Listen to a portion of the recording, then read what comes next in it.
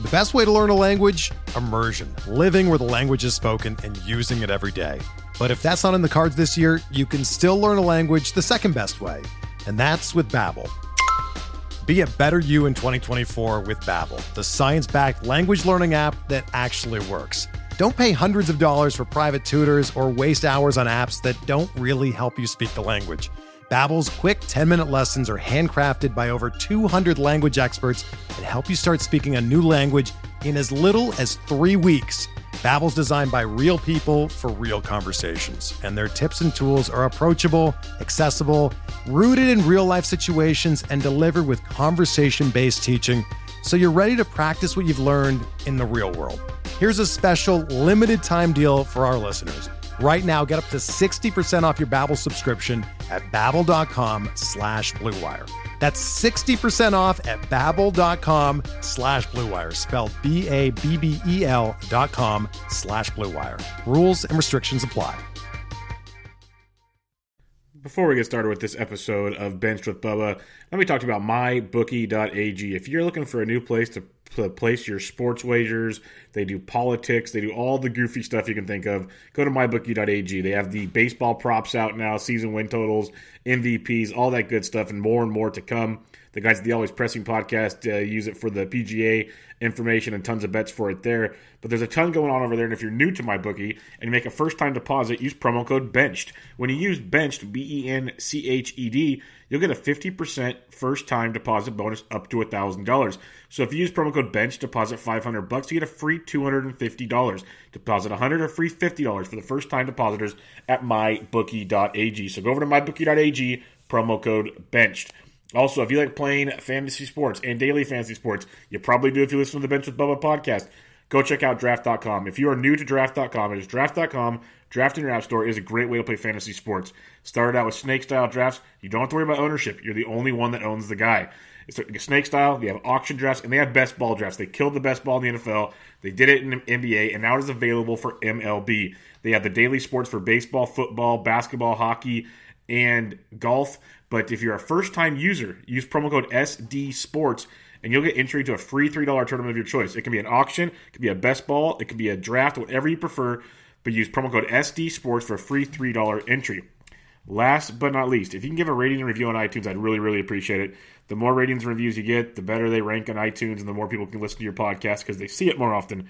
It's a little thing that would help me out for putting this out here. I love doing it for you guys, and I'd like to get it to more and more people. So if you go to iTunes, give a rating and review. It just takes a couple minutes. I'd really, really appreciate it.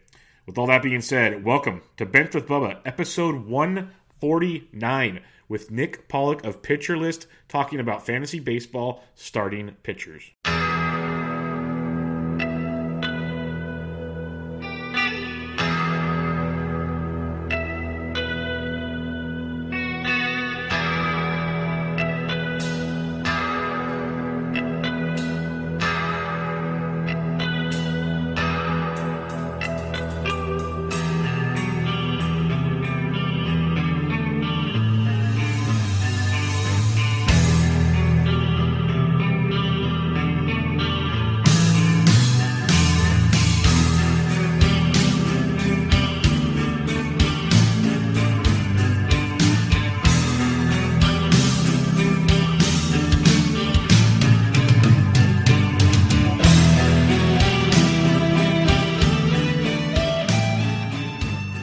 And welcome back, everybody, to another episode of Benched with Bubba, episode 149. Going to talk some fantasy baseball starting pitchers, and nobody better to do so than the one and only. You find him on Twitter at Pitcher List. Nick Pollack, how we doing, man?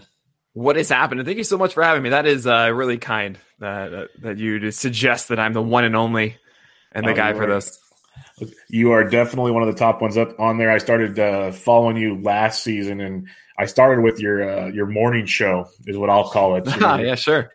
You're like your 10 to 15, 20 minutes just roundup of the night before, and it kind of really clears the head. And then I started getting everything else. I'm still trying to learn the dictionary because it makes me laugh. Half the phrases you put out there, I just can't stop laughing. Oh, man. Like pause podcast, but the glossary, the glossary is a ridiculous thing. I forget some of them. Like there was double bubble. which is a guy that you pick up, you're so excited about for the first like week, and then you realize, why am I still chewing on this? And you get rid of it. That's outstanding. Yeah, that's the fun time. The Dutch invasion. Like, there's so many just great ones. Like, I have it up here just in case you start going on something. That's funny. It makes me laugh. Before we get going on some recent news and everything, why don't you let everybody know what you have going on, because they most likely do, but you dropped a big announcement like a week or so ago. So we have Pitch List 4.0 now, which is really exciting. With us at Pitcher List, we have the biggest gift database on the internet. You can look up any pitcher, see what they throw, and also a blurb about that. That's 2,800 plus gifts made for every pitcher in the majors. Really excited about it. And we have this massive staff where we're going to be having 10 to 15 pieces of content every day, from your daily roundup that I do of every pitcher from the night before, all 30 starters. I write about them for fantasy implications, to your rankings, to your going deep pieces, your anti-list. We have a lot of stuff. So hopefully there's a place for everybody at Pitcher List. Yeah, it's pretty awesome. And one thing that you added this past year I really enjoy is your like not baseball drafts. Yeah. Like, they're so much fun, because deep down inside, we all love fantasy baseball, but we're all baseball fans. So we all can relate to these drafts going on. And it just makes me laugh, because like where it's happening, I get almost more entertained by that than other things sometimes. Yeah, we had the fictional players draft. We had the P-Val draft, which is us drafting for pitch info P-Vals just on pitches alone. So like Verlander's four-seamer, and then the total P-Val equates your, whoever has the highest amount wins that year. It's stuff like that. We just, it's just a massive fantasy baseball community. We just do whatever we want because it's fun.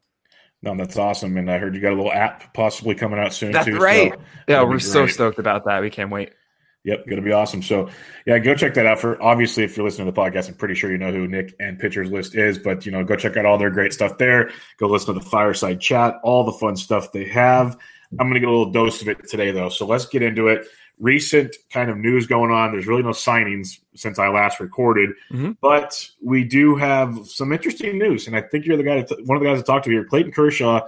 I've been anti-Kershaw all season. I've been saying that left and right. The back scares me, but now it's even his arm now. Like it was dead arm one day, and now it's like he can't even play catch. Are we overanalyzing this, or is this like a real concern you're having on Kershaw? This is interesting because I see a lot of people say, "Oh no, it's nothing." There's a lot of value to get now. I am staying far away. I mean, I already had him at 12 in the preseason ranking, and the one that came out in February, where we didn't really know anything. We just assumed there might be something because of his back and all. But now it's a risk you don't have to take, I think. I mean, obviously, if he's going outside the first 10 rounds, or if it's closer to 15, when you already have all these warts anyway with pitchers, fine. True. But I just see this as, okay, go get Ross Stripling now. Yep. That's what actually I did this morning in the Great Fantasy Baseball Invitational, is I see Ross Stripling as a top 35 starter now. And with Kershaw, it's just so much of a headache that you can just not do it and everything is fine. You don't have to do anything. Just ignore it and you'll be fine. Yep. Like you said, it's a headache not worth having. It's one of those. It's almost if you got 100. Okay, let's put it this way: do we almost feel like he's going to be the new Rich Hill on the Dodgers? Even though don't do that. Where it's like, okay, give me 5 innings and be happy and walk away. Oh man, yeah, Rich Hill for me, I put him at I think 60 because I just don't want it. I know it's going to be at the end of the day productive. And for the Great Fantasy Baseball Invitational, I understand because it's roto, so you can just sit him there and then everything is fine, I guess, but. It's just something I don't want to deal with.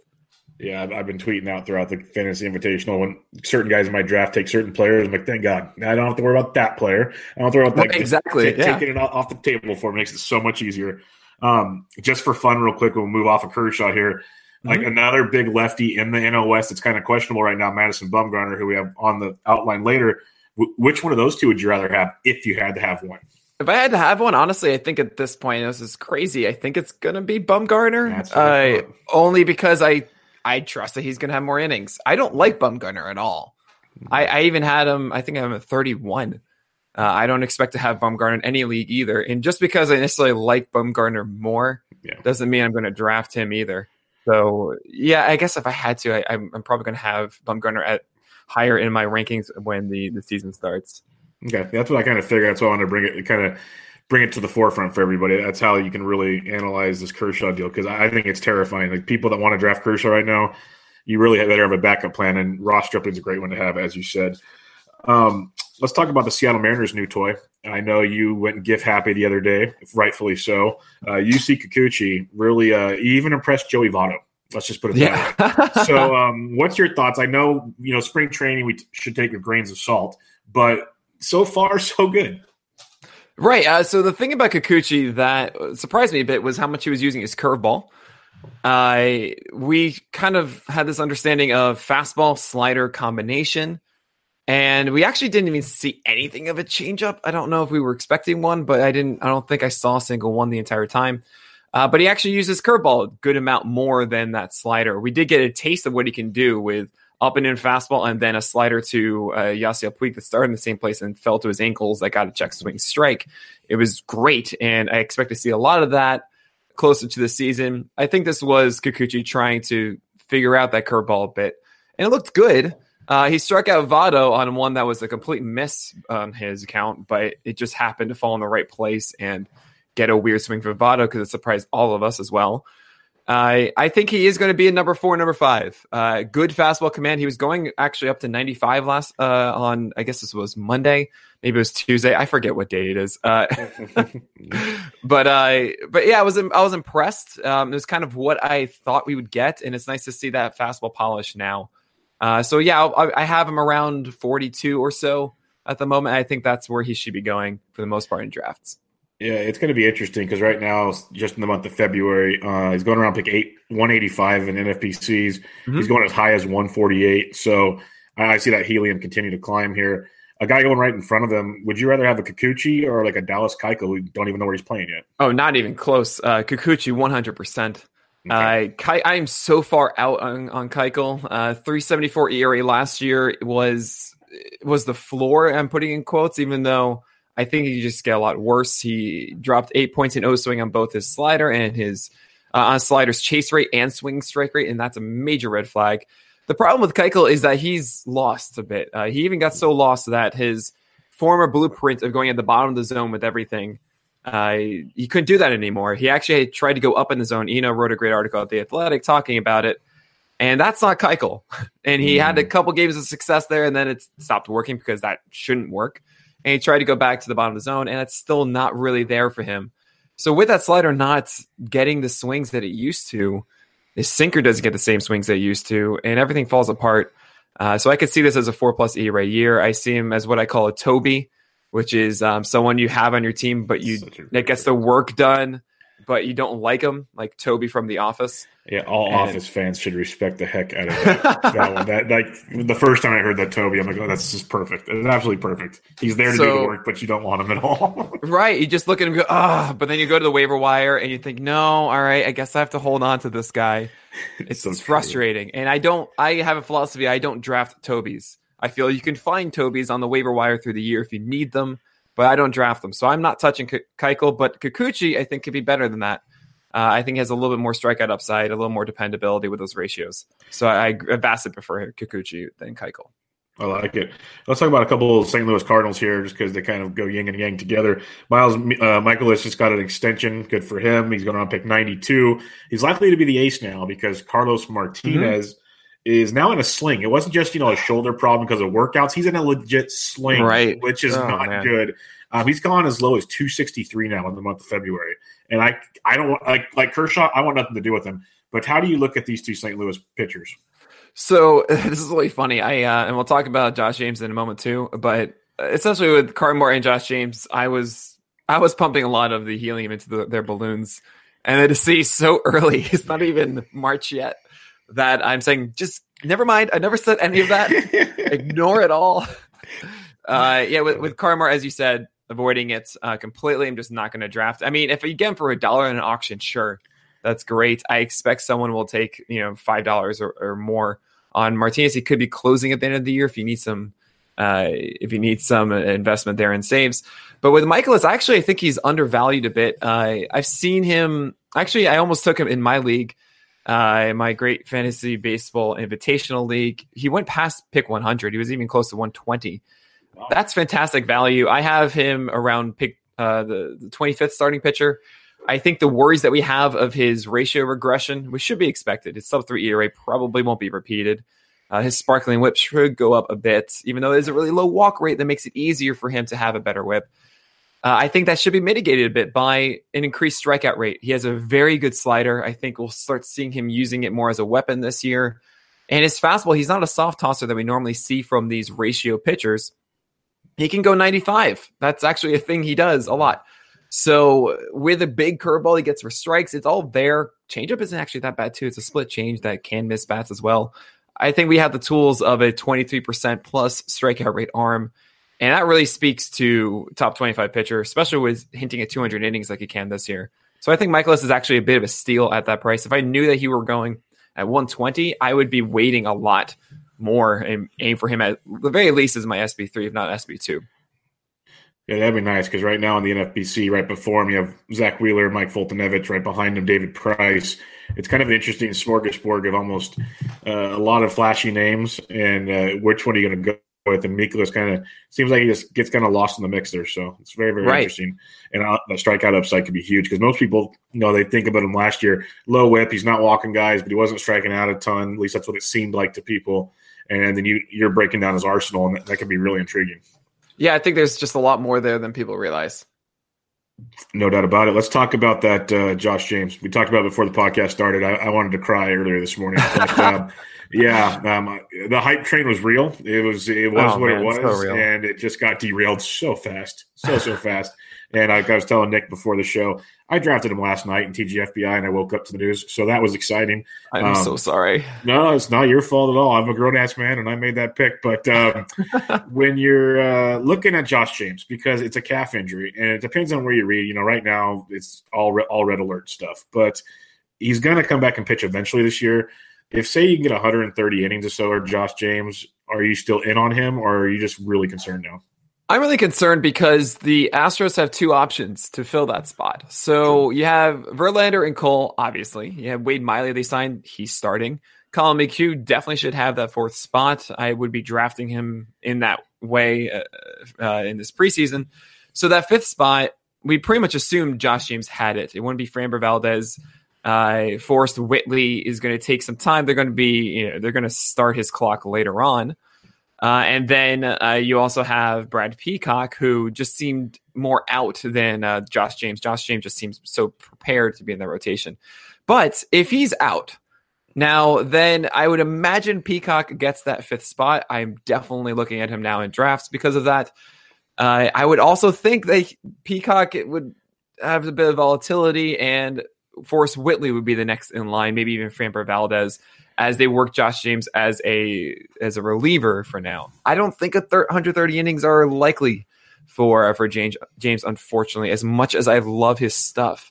Obviously, this is all based on one tweet from AJ Hinch this morning saying he has this strained quad and that he's not in the mix now for the rotation. Maybe they decide, you know what, we don't want you in that relief role. We want you actually to go back and be a starter.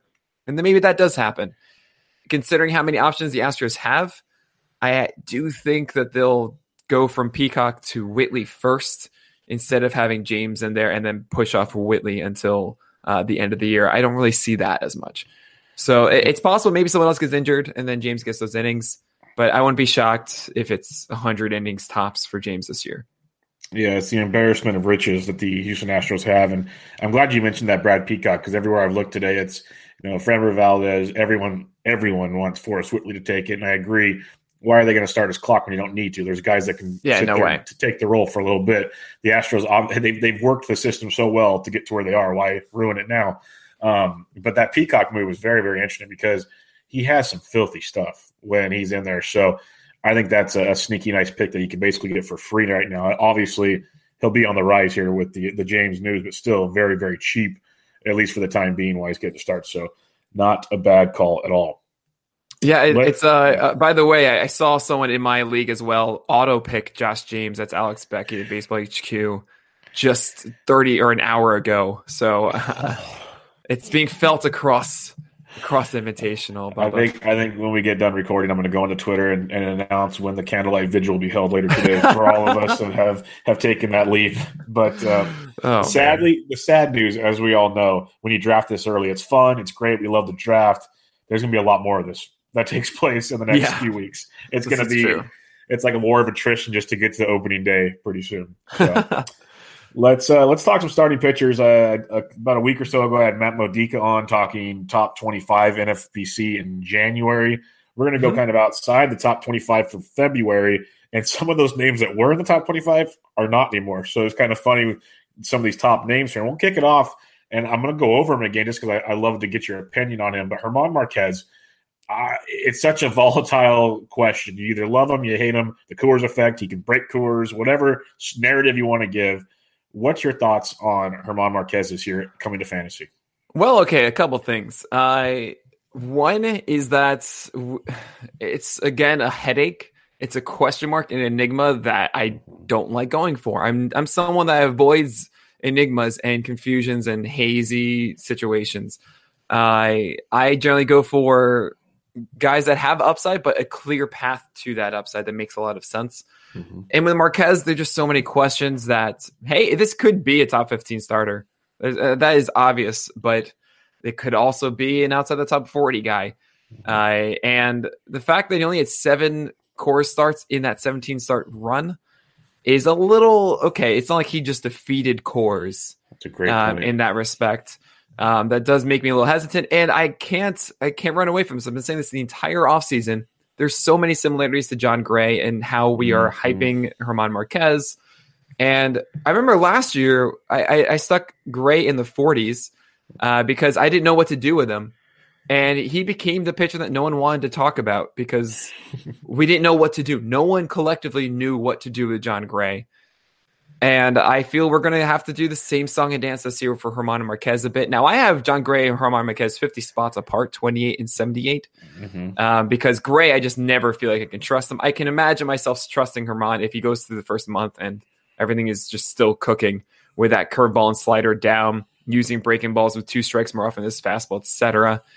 But I'm still very hesitant. I don't trust Marquez's fastball as an elite pitch, and that's a scary thing to me.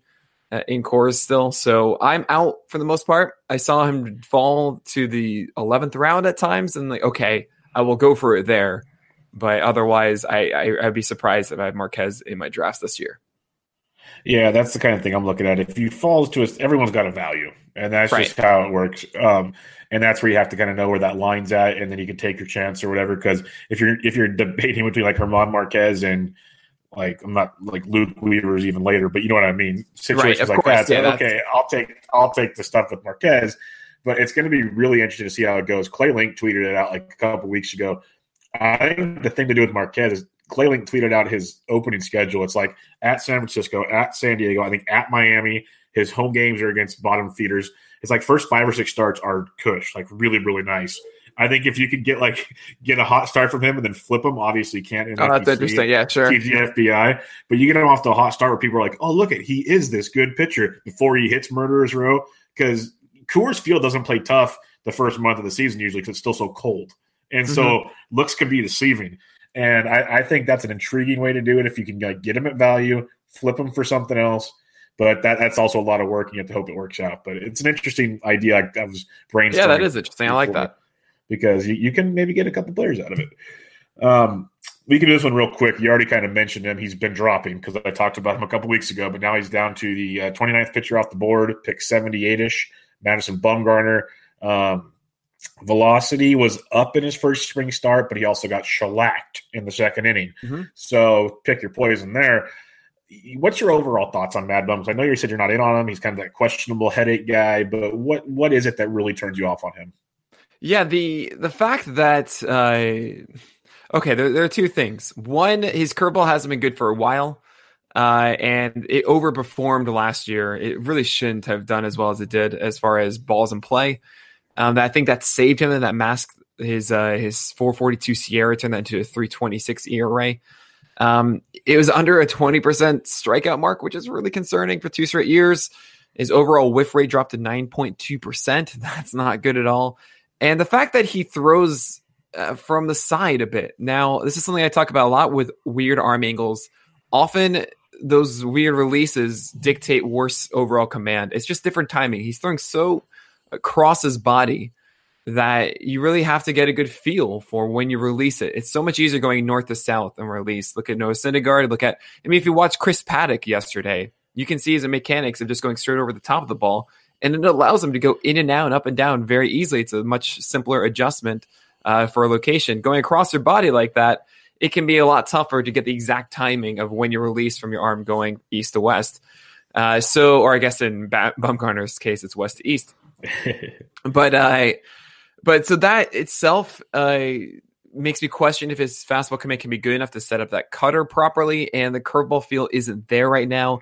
It all dictates a guy that is laboring a bit. It's not as easy to come as it used to be, and I'm not going to buy into that. I don't want to think that he's going to be able to perform what he used to do 3 years ago. I feel that his ability has degraded, and he's not this electric strikeout guy that he used to be.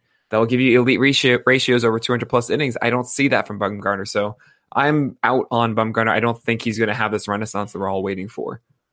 Yeah, I'm a Giants fan. I'm a diehard Giants fan. I'm not expecting him to be that guy anymore. I think I'm well past that obvious mark. But I'm just thinking, okay, he's going to eat innings, hopefully. Because I'm just wondering how he hasn't been healthy the last 2 years. And I know that that's not always the reason why there's a problem, and I agree that the arm angles always terrified me. I just wonder. I don't expect the velocity to be great.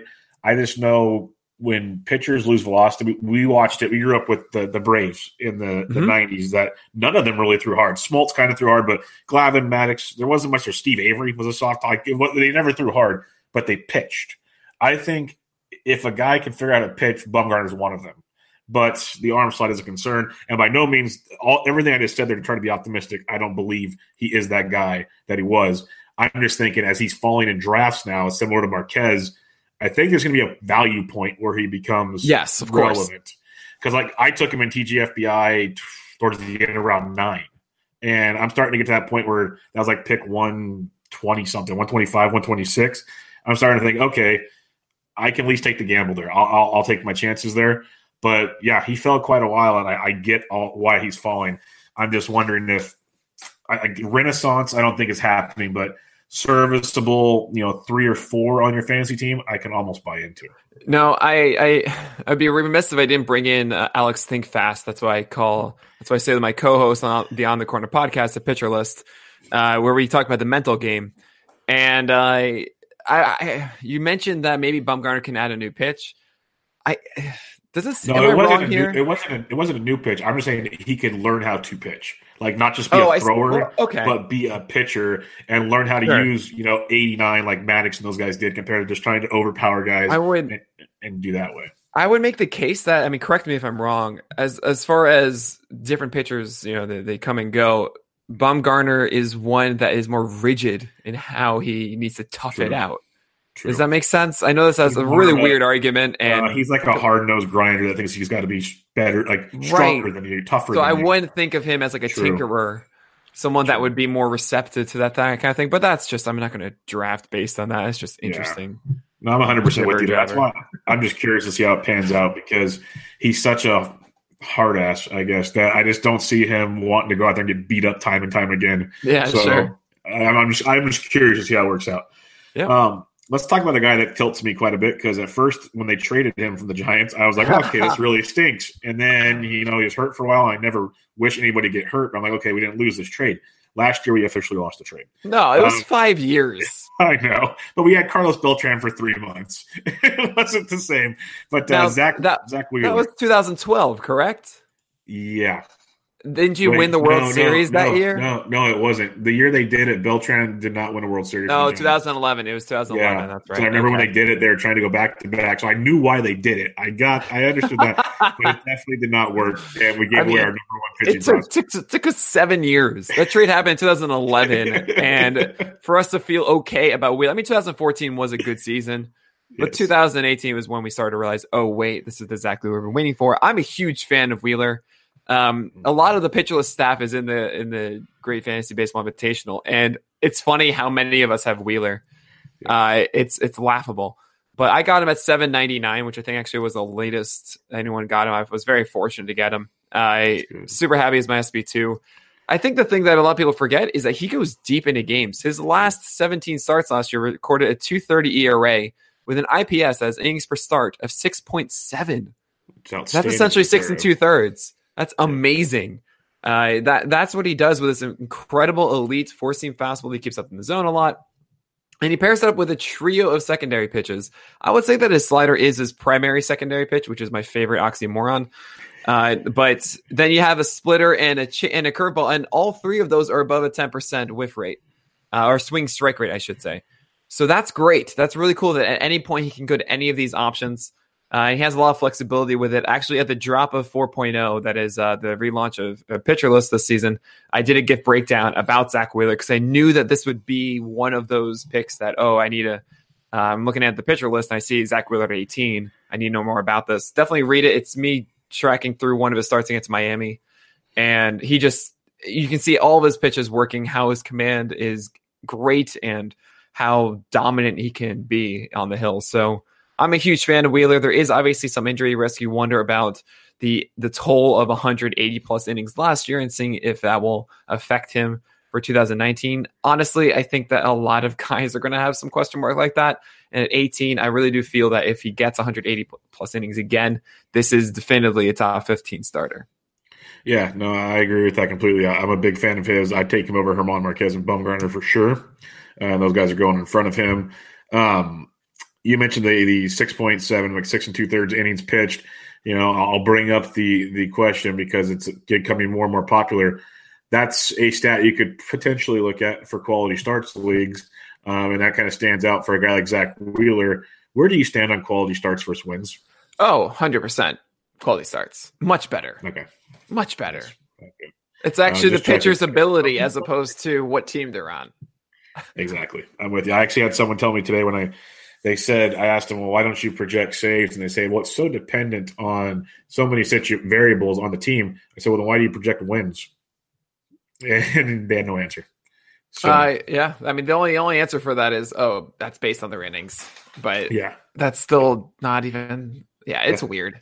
It's very weird. Baseball's weird. All right. It's fun. We're weird. We're going to skip Miles Mikolas because we already talked about him earlier.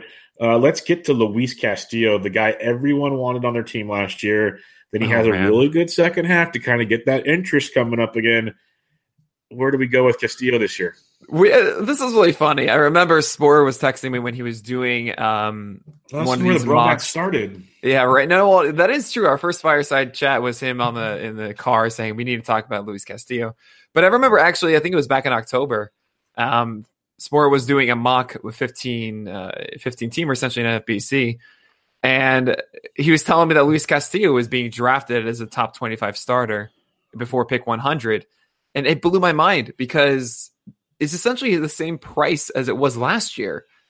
But we should have more concern now, right? Because we've seen how bad it can be. Yet we still assess in the same way. It's wild to me. So hopefully that makes people understand why I was so high on him last year. But here's the thing about Castillo is that he had this amazing second half, and we had this second half in 2017 as well, with that increased velocity up to 97. I do wonder if he's a warm weather pitcher. If this is a case where it's always going to be a little bit tougher in March, April, May for Castillo, and then once it starts getting consistently warm out and hot, then he's going to really fall into everything else.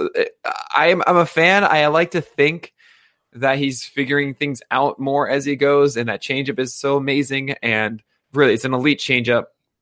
His slider has improved over the course of last year. It's really just a question of, is he going to get burned with that fastball or not? And I hope that he can take a step forward, at least in the command of it, because he is slinging it a lot as opposed to spotting it like other guys that we've seen. So I think that is the biggest area. And the reason I'm up on the velocity is because that can mask mistakes with the fastball. So you can get away with 97, 98 in the middle as opposed to 94, 95 in the same spot. So hopefully we do see that velocity, and I'm in. I have him at 25. Yeah, no, I'd love to be back in on him. It's just really interesting to me with him. he's really, really good in one of the worst pitching ballparks in baseball, and then he struggles on the road. But you mentioned the weather differences. I'm wondering if he's a young guy that likes the comfort of his own bed. There's a lot of really interesting things with Luis Castillo. Maybe with Sonny Gray and Alex Wood, a couple of veterans coming over there, they can maybe kind of help a little bit. Yasiel Puig, a little Latin influence. I don't know. Maybe there's some maturing that has to take place. It's really interesting because, like you said, the stuff is outstanding. It's just a matter of honing it all in. And I kind of a comp I want to put out here, and they're not drafted in the same area, but going a while later. But people have loved him. He's another young arm that's very good at home, not on the road. What do you think about like Jose Barrios and how these two kind of relate to each other? Oh, that's interesting. I prefer Castillo because Barrios doesn't have a strong third option. Okay. Luis Castillo has obviously the velocity, has his unbelievable changeup, and a very good slider. That slider, if you want to compare it to Barrios' changeup, is much better and more consistent. Barrios can go on these ridiculous stretches where his curveball just takes over. But if you look at the numbers of that curveball, I have this term a money pitch, which details a pitch that has a 40% chase rate, so they're getting swings when it's thrown out of the plate or out of the zone. 40% zone rate, that means he's comfortable throwing it inside the strike zone, and at least a 15% swing strike rate. Barrios doesn't hit that. He doesn't even have 40% on either O-swing or zone rate on his curveball. So that means he's not getting the amount of strikes that he needs consistently with that pitch. That is his best pitch. But actually, it's this fastball he had to rely on a lot more, and it had success last year. But I can't really buy into Barrios if he doesn't have that that curveball that is elite, because it's not acting like it right now. And without that changeup as a very strong third option, I have my questions if he can really elevate to that stud that we've seen at times last year. Yeah, that's what's really interesting because Barrios top 25 pitcher, 72nd off the board, and Castillo 107 off the board. And I see similarities there, but I'm with you. I kind of feel, I don't think comfortable is the right word, but I feel like I'd much rather have Castillo on my squad and roll the dice on that one than with Barrios. But it'll be interesting because the thing with Barrios that stood out when Matt Modica mentioned it, I never realized it, is how many innings he actually threw last year. He was a workhorse, even though he was having some rough outings. So I'm really looking forward to watching those two and see how they develop this year. Sure, yeah. Another kind of interesting arm coming into last year that people were really high on, and then he had his issues, and it's always been control with him. The strikeout stuff's been pretty darn good. Robbie Ray is going about pick 120 off the board. It's another guy that, you wouldn't be shocked if he definitely out-earns that price tag. At the same time, does he figure out the control? What's your thoughts on Robbie Ray? It's very weird. Essentially, his final 13 starts, he finally found his curveball. He had this little bit of a tumultuous start and then went on to the DL. And we have a phrase of the DLH, which I need to change. It used to be DL hangover, which means that you don't start a guy on the first day back from the DL stint. Now he's still ill or injured list layover. That's what we're changing it to. Essentially, he's ill. So Robbie Ray with that DLH, it took him some time to get his curveball back, and he got his curveball back at July 25th. And the last 13 starts returned a 2.83 ERA with a 31.5% K rate.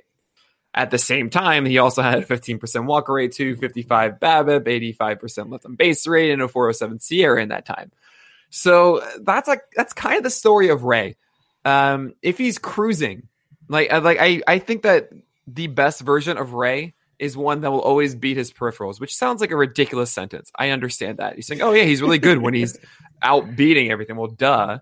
But I actually think that what he brings to the table, the peripherals really talk about the three outcomes you can control, right? Walk rate, strikeouts, and home runs. Ray is someone that consistently is effectively wild. And I don't think there is a more efficient or a better the person to label in the league as effectively wild, because I do believe that Ray is in situations where he says, okay, I'm either going to walk him or strike him out. And that's what's going to happen. And yes, he'll walk more guys than we want with that 15% walk rate. That probably will be like a 9 or 10, probably 10, but he will come with a 31% walk rate. And I think that he'll actually not let those guys score. That's why we have the 85% left on base rate and 255 BABIP. Yes, it can be very volatile. I don't expect the 283 ERA that I quoted there, but I think a 320, 330 is actually kind of attainable for Ray this year. The whip will probably be like 115, 120, and then you'll have an atrocious amount of strikeouts to come with it. I think I see a lot of comparisons with him and Chris Archer. Yep. And I think there's a sizable gap between the ratios you'll get from Ray and the ratios you'll get from Chris Archer, a very sizable one. So the fact that I have him like 25 to 30 spots in between. So I'm in on Ray. If he's falling past pick 100, around 130 or so, I think the comparisons with him and Archer are not actually there. And I would definitely be targeting Ray if he falls that far. I can make him an SP3. He's fallen quite a bit. That's why I was kind of wondering, because the strikeout stuff, you don't find a lot of strikeout stuff like that outside of the elite arms. There's a few here and there. But like you said, if he is kind of literally just a 15 to a 10% walk change, and yes, 10% is still a lot, that's still just so many opportunities for other positive regression signs that it's really interesting with Robbie Ray. So I love his stuff. You might need to go. I'm not good with, paint on Microsoft Paint and stuff, but maybe go get the Stella got her groove back cover and put Ray got his curve back and have some fun with that. But let's talk Chris Archer. He's next on the list, and I like Chris Archer. I think he's got a great Twitter presence. He's fun. I've seen way too much Chris Archer talk on Twitter for the last 2.5 months about a pitcher that can be good, but I kind of have an idea of where you're going with this. What is it at pick 126 that people are seeing that you and I pretty much don't agree with? Well, okay. This is the question I ask. How does Chris Archer get better? Yeah, I don't see it either. Where does he change what he's doing now to all of a sudden be a 4 ERA pitcher, which he hasn't done since in 4 years? Where does is it that changeup? Well, he went to the Pirates last year. He just had one game where he messed around with that changeup. Yep. That was it. This isn't. There's nothing here that speaks to Chris Archer being dominant again. The only thing I can imagine is him raising his velocity again, which I don't think he's going to with the Pirates. Now, Alex Chamberlain had a really cool article on Rotographs talking about Archer bringing back his sinker. The Rays are very much anti-sinker, and the Pirates are pro it, and it's possible that he introduces it again, and because he had some success with it back in the day. It's an interesting suggestion, especially from Chamberlain, who is just like me, is very anti-sinker. I don't really think that's it. We're all just trying to figure it out, and I don't know why we're going to go after it. It's going to be detrimental to you. His ERA and whip is going to hurt. We can find strikeouts elsewhere. We don't need to have this toxicity in our lineups. So I have him at 56, and I'm just not touching this whatsoever. Yeah, he's definitely one of those guys I talked to you about earlier that when someone else picks him, thank you. I don't have to worry about him. Exactly, right? You're good. Because right in front of them on ADP, you have Kyle Hendricks, who, if you want to see a guy that uses a sinker and a changeup, well, there you go. And then right behind him, the next guy I want to mention, who I see a lot of similarities when he's having his rough starts as Archer, but when he's dialed in, he's one of the better pitchers in baseball. So I can see value here if you're willing to take the good and the bads, which we saw last year. Masahiro Tanaka is going to pick 136 off the board. Definitely riskiness, always pitching in that division, in that stadium, but we've seen him pitch really, really good at times. Do you have any, positive or negative? What's your thoughts on Tanaka? Yeah, the thing about Tanaka is you see the 474 ERA and the 375 marks from the past 2 years, and people are just instantly staying away. I don't know. I kind of feel that he can be a 3.5 ERA pitcher.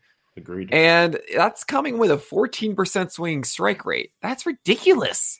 That is such a stupid good swinging strike rate for a pitcher. That's elite. We're talking like top 10 in the majors of starters. And the fact that the 375 ERA last year came with a 113 whip. I don't think that should be ignored. Yes, the ERA is not ideal, but that's a very productive whip. Coming with a 25% K rate, that should stick around again. It really does come down to the consistency of that split finger fastball. And people are saying, no, it's the four seamer or four seamer or sinker, whatever fastball mix he's using. Yes, that's always going to be bad though. And what makes it worse is when he doesn't have a splitter working on a given day to nullify it. When he can honestly just go splitter slider all day with an occasional curveball and sneaking in fastballs. And when he does that, that's when we see those amazing starts from Tanaka. It's just a question of, okay, do I have my splitter today? Good. Then people should be off my fastball more than usual. I think he can be that 350 Sierra that we saw last year. I think there's room for improvement. I'm in on Tanaka. Yeah, I like him a lot. You got to think about his home run to five, or his home run to fly ball percentage 21.2 in 17 and 17.7 ridiculous. in 18. Yeah. That's insane. And he's been that way most of his career. Outside of 2016, 12% was his career low, and that's still not low. So Right. that's just what he does, and that's why when you talk about his whip and his other numbers, when he's keeping the ball in the ballpark, he is filthy. He is absolutely disgusting.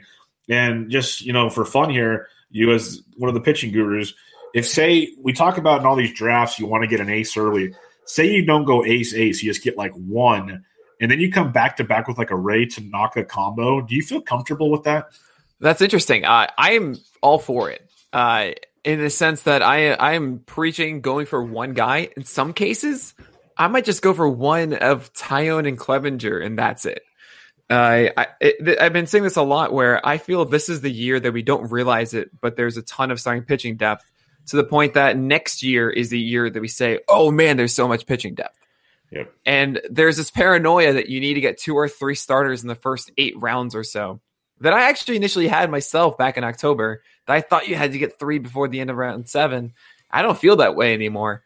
I was able to get Zach Wheeler as my second starter in round 9. Follow that up with Yu Darvish, and now Ross Stripling on pair with Severino, and there you go. That's a really good rotation.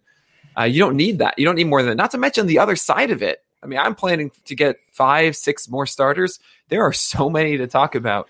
It's funny, you were just saying right after Chris Archer, and I was looking actually at my rankings and not yours, the notes. I was saying, oh, great, cool. We're going to talk about Derek Holland now. That's so one that no one is going after. Oh, I love Derek Holland. Derek Holland's great. I mean, yeah, you're very aware of it being a Giants fan of how good Derek Holland was, and no one cared. No one cared whatsoever. 294 ERA, 25.5% swing K rate down the stretch for I think it was like 3 months worth. It was crazy. Starting in June.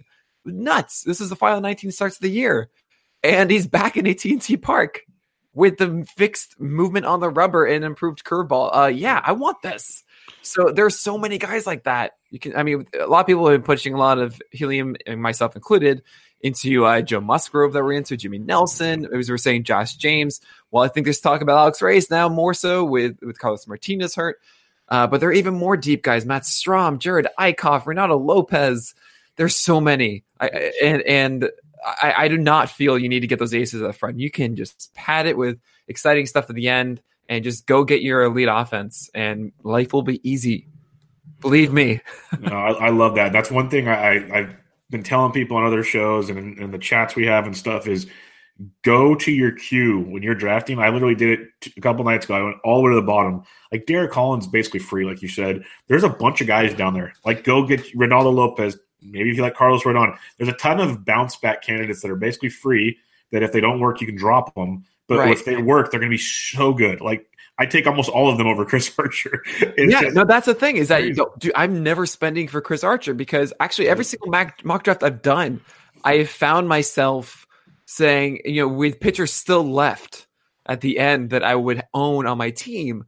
And it's getting hard and hard to push out the instinct to just go get them because I love them all. I love so many of these guys, but you have to wait. You have to be patient on it and just make yourself rich with offensive talent. So that's my perspective on the draft season of 2019. I like it. I like it a lot. I'm going to deviate a bit because you mentioned a couple of names I want to ask you about. We'll hit some more on the list and we'll wrap it up. But you mentioned Alex Reyes, and I'm glad you mentioned him because he's not in this 26 to 70 range or whatever according to NFBC. But he's a big name, and he's going to keep moving up the list. Like right now, he's just outside his 80th, going about pick 209. We know how good he can be. We all got bummed when he got hurt last year. Now with the Carmart news, he could slip in there. They have a lot of options. How do you evaluate Reyes going into drafts right now? Because if he is that guy, he's going to be awesome. Right. He is an elite talent. It's weird. I have been actually saying that it's a long time until the start of the year and guys could get hurt. And what do you know? Carmart's already down. Wainwright could easily get hurt as well. Easily, yeah. But, Waka has a history too. And Flaherty, who knows what the innings impact had on him last year, being a first year in the books. So, well, the other problem is that they have Austin Gomber, they have John Gant, they have Daniel Ponce de Leon.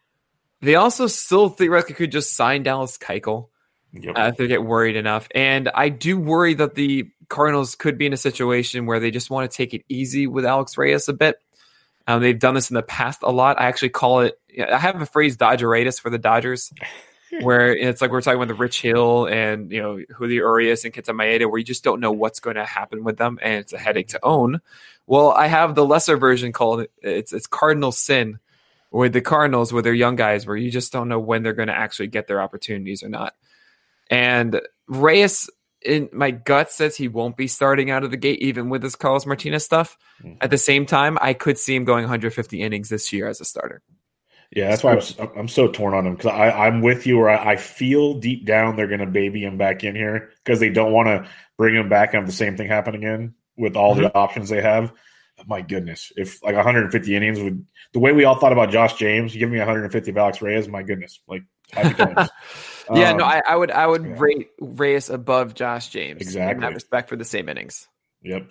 And then the other guy you mentioned there that I'm really intrigued by, and it's another guy, if you scroll down your queue, you can go snap because he's ahead of schedule for as much as you want to take that, is Jimmy Nelson.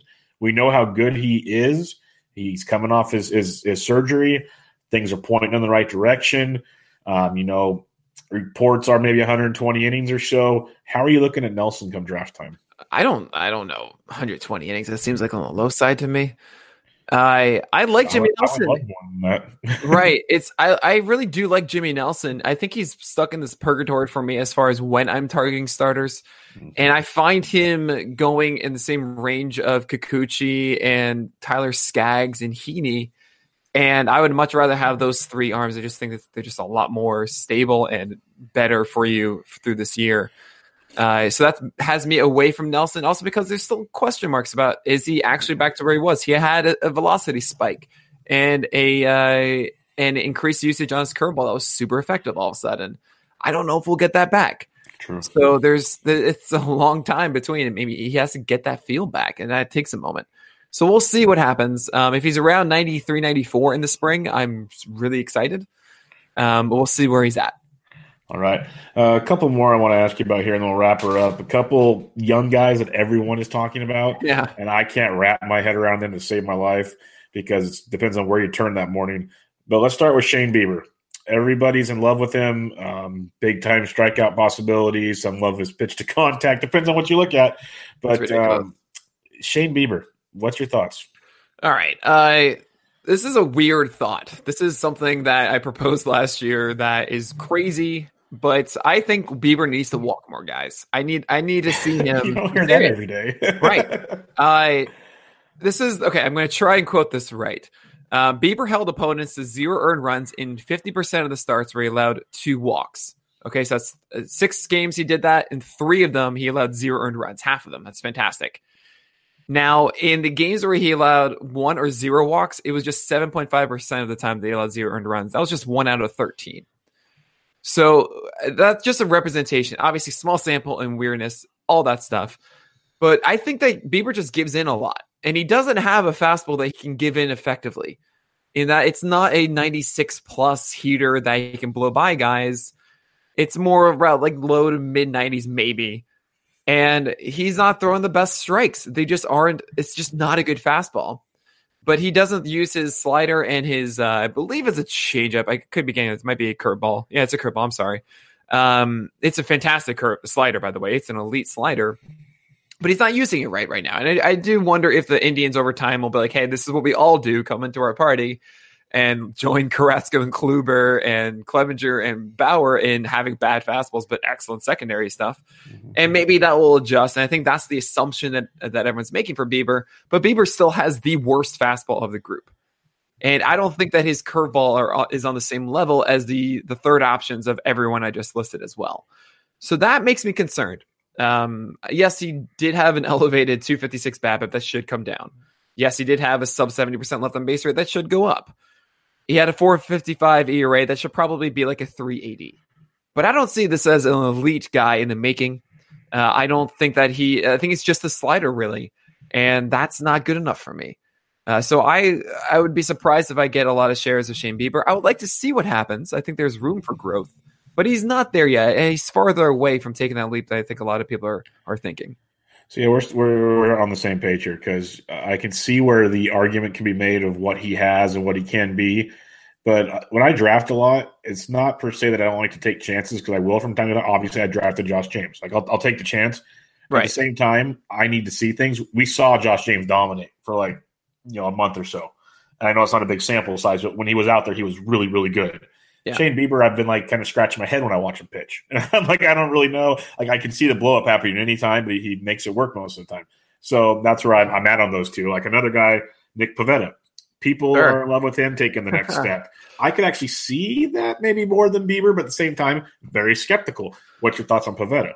Well, okay. So if you don't know me, you might have gotten the sense of how I evaluate pitchers, which is very heavily based on what their repertoire is, and looking at the actual pitchers and seeing what that could dictate moving forward and what can get better and what can't. Nick Pivetta has a much better blueprint than Shane Bieber. It's a four-seamer that he elevates effectively, and now that does burn him sometimes. He has to rely on it too heavily. But I think that with his slider and curveball that are both great, these are really good pitches. His curveball is legit money, as I mentioned before. His slider's getting there. And also, that four-seamer had a 10% plus swinging strike rate last year. Those three pitches, that is what made Blake Snell this year.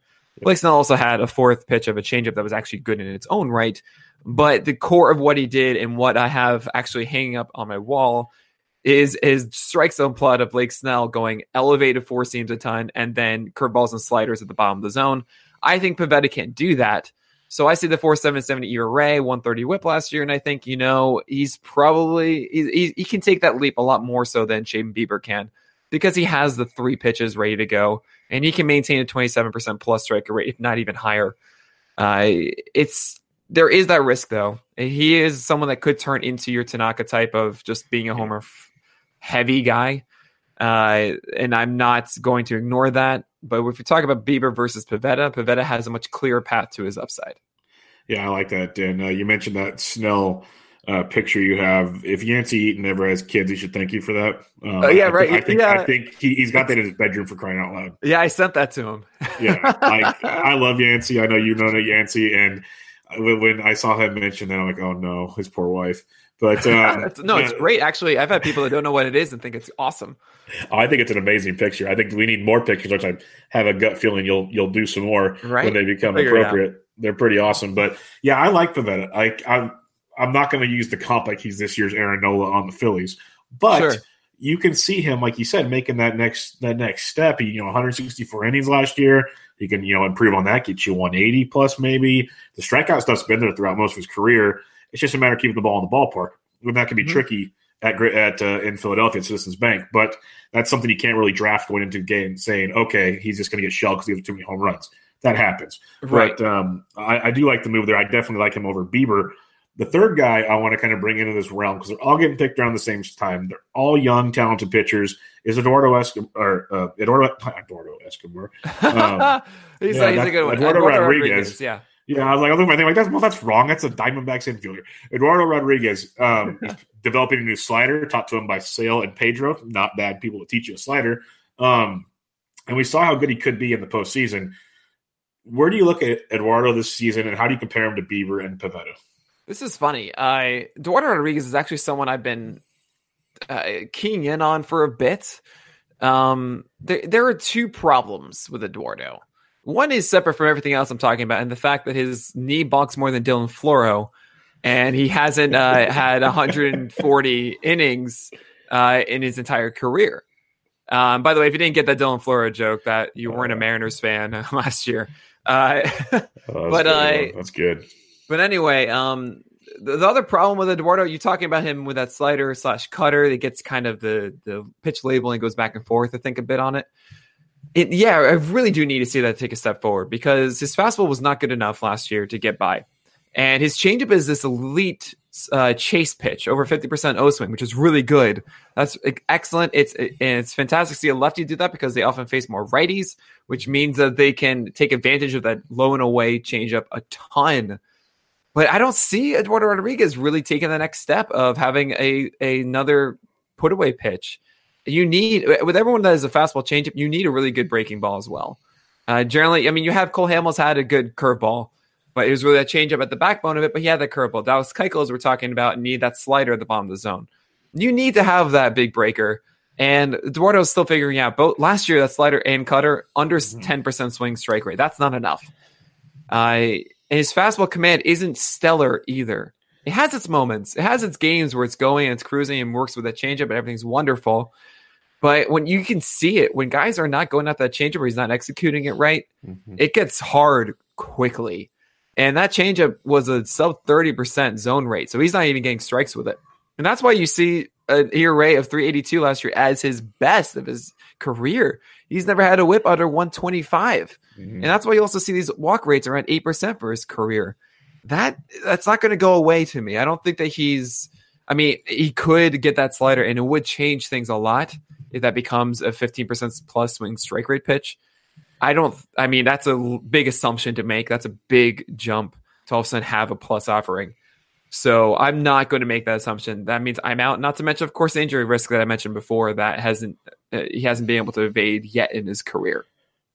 So you have Pivetta first out of those three, obviously. But if you had to make a choice, Bieber, then yes, yeah, Rodriguez, they're actually each about 10 spots between each other. Oh, cool. All right, last guy I'm going to ask you about. You mentioned him earlier, and I'm really curious because this could be like the ultimate. We love bounce back candidates. Sure. Yu Darvish is going right after Bieber, Pivetta, Rodriguez. Darvish was an ace. It wasn't too long ago we were drafting him in the top 10 starting pitchers, if not higher. He was hurt last year, new surroundings. Maybe he's better this year. What's your thoughts on Darvish? My thoughts on Darvish is that if he's healthy, first of all, 2018 we threw out the window. That was just the man's elbow was broken. Throw it out the window. Every other year, sub 4 ERA in his bad year 2017, and I'm doing air quotes. It was a 116 whip with a 27% K rate and a 3.86 ERA in 186 innings. I think that he's better than that, and he had some ridiculous blow-ups in that time as well that made everything just stupid. He had a 10 earned run game against the Miami Marlins. I remember. All right, I'm just come on. And what's even more brutal is that the game before it was 12 strikeouts, and the 2 games after it were 10 strikeouts each. So it was a weird season. I think there were times like I would imagine in that game where his elbow just was weird and done, and that messed up everything. I'm willing to say a healthy Darvish on the Cubs for full year is a top 25 pitcher. I think we are going to get 150 plus innings out of him, more like 170 or so. And that with that strikeout rate and his ability, this should be like a 3-4 ERA season. That's elite almost. That's a really, really big impact starter. So I have him in the top 25. I felt very lucky to get Darvish. I think it was in the 11th or 10th round of my draft. I got him in the 10th round as my third starter. I'm stoked to have that. I think that's something that everyone should be targeting. Yeah, I'm a big fan of him. When I get sniped on Yu Darvish, I'm very angry because I'm thinking, okay, it's one of those games I play chicken with myself and lose. Right, that's sure. the problem. I'm like, okay, he's going to fall a little more. People are nervous, and then now someone takes him. So yeah, that's the concern there. But Nick, this was an absolute pleasure. This was awesome. Great news. We will do this again sometime. But before I let you go, again, why don't you plug away and let everybody know where they can find you? Well, this was a great time. Really did enjoy this, Bubba. You can find me at PitcherList, also PitcherList.com. Check us out on SoundCloud with our PitcherList podcast network. And if you like starting pitching, just read our SP Roundup through the year. It's every single morning. It gives you an update on every single starting pitcher, what they did last night, and what it means for your fantasy team. Yeah, there's about 4 guys I really go to hard for pitching. It's Nick, Sporer, Eno, and Matt Modica. And it's for the better pitching minds. And if I have to put one more phrase in before we go, I would say this podcast was an ace is going to ace performance. So, love it. As we expected. But thanks for joining me, man. Everybody, this was Bench with Bubba, episode 148 with Nick Pollack. Catch you guys later.